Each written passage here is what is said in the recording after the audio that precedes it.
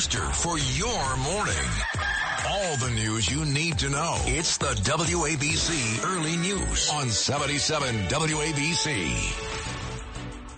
Welcome to the 77 WABC Early News. 35 mostly clear skies this Wednesday, January 25th. Good morning. I'm Deborah Valentine with your news, sports, business, traffic, and weather. Here's everything you need to know.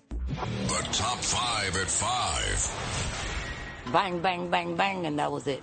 A New Jersey teacher shot and killed. The suspects in custody. The $12 billion Grand Central Terminal. It begins today. It's long awaited. 3 dead in a random shooting at a Washington State market. The shooter dies of a self-inflicted gunshot wound. I'll add former Vice President Mike Pence's name to the classified document scandal. Former President Donald Trump beats current President Joe Biden in a new hypothetical matchup for president. A teacher was shot several times and killed. This happened in Jersey City, New Jersey yesterday morning. This incident, which appeared to be a domestic dispute, was near Bergen and Virginia Avenues about 7 yesterday morning. The gunman, who apparently lived in that complex, was apprehended yesterday afternoon, according to police. The victim was shot several times on the 3rd floor of Toy Factory Apartments. This neighbor heard the gunfire. Bang, bang, bang, bang, and that was it. I was going to walk out. It was around 7:15, 7:10, around there, because I just came from the store buying some stuff. She was identified by the superintendent of Jersey City Public Schools as Tamara King. According to the district's website, King was a 3rd-grade teacher.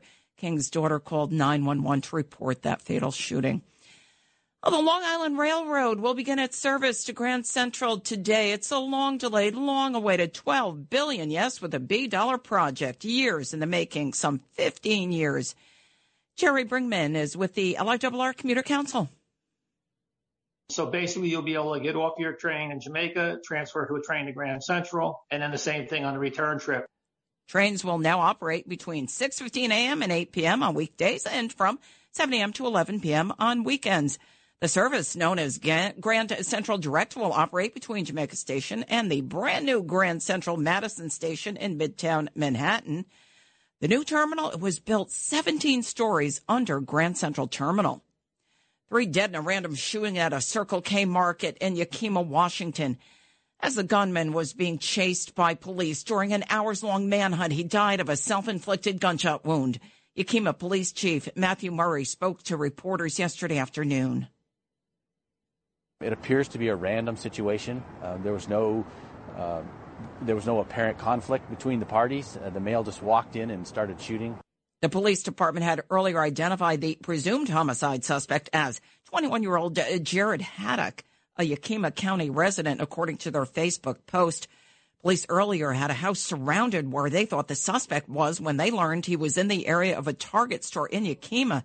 There, the suspect asked a woman to borrow her phone and called his mother and made several incriminating statements, including, "I killed those people," according to the police chief.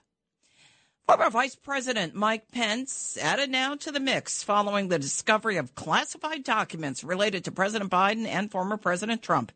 On Tuesday, Pence, who is also mulling a 2024 presidential run, informed Congress he had discovered documents bearing classified markings in his Carmel, Indiana home on January 16th from his time as VP during the Trump administration. The trio under scrutiny for their improper retention of classified documents, potentially complicating their bids or potential bids for the White House in 2024. Here's Pence reacting recently to the investigation into the classified document investigation into President Biden. The handling of classified materials and the nation's secret is a very serious matter. And as a former vice president of the United States, I can speak from personal experience about the attention that ought to be paid to those materials when you're in office and after you leave office. Trump announced his 2024 presidential campaign back in November, months after the FBI seized classified records during an unprecedented raid at his Mar-a-Lago home in Palm Beach, Florida. Biden has been considering a 2024 re-election campaign, but sources have said he will not make an announcement on whether or not he'll run until after the State of the Union address on February 7th.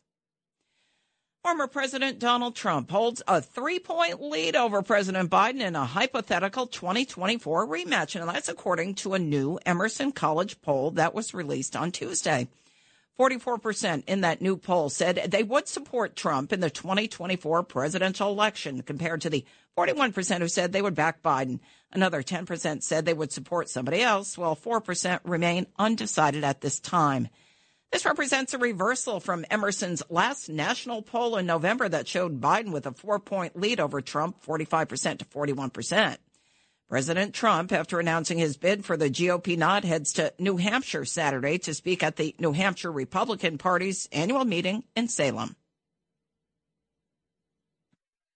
Our country is in a horrible state. We're in grave trouble. This is not a task for a politician or a conventional candidate. This is a task for a great movement. Saturday's visit by Trump to New Hampshire will be his first visit to the state and one of his first major campaign appearances since he announced he's running for president in 2024. It's the WABC Early News on 77 WABC.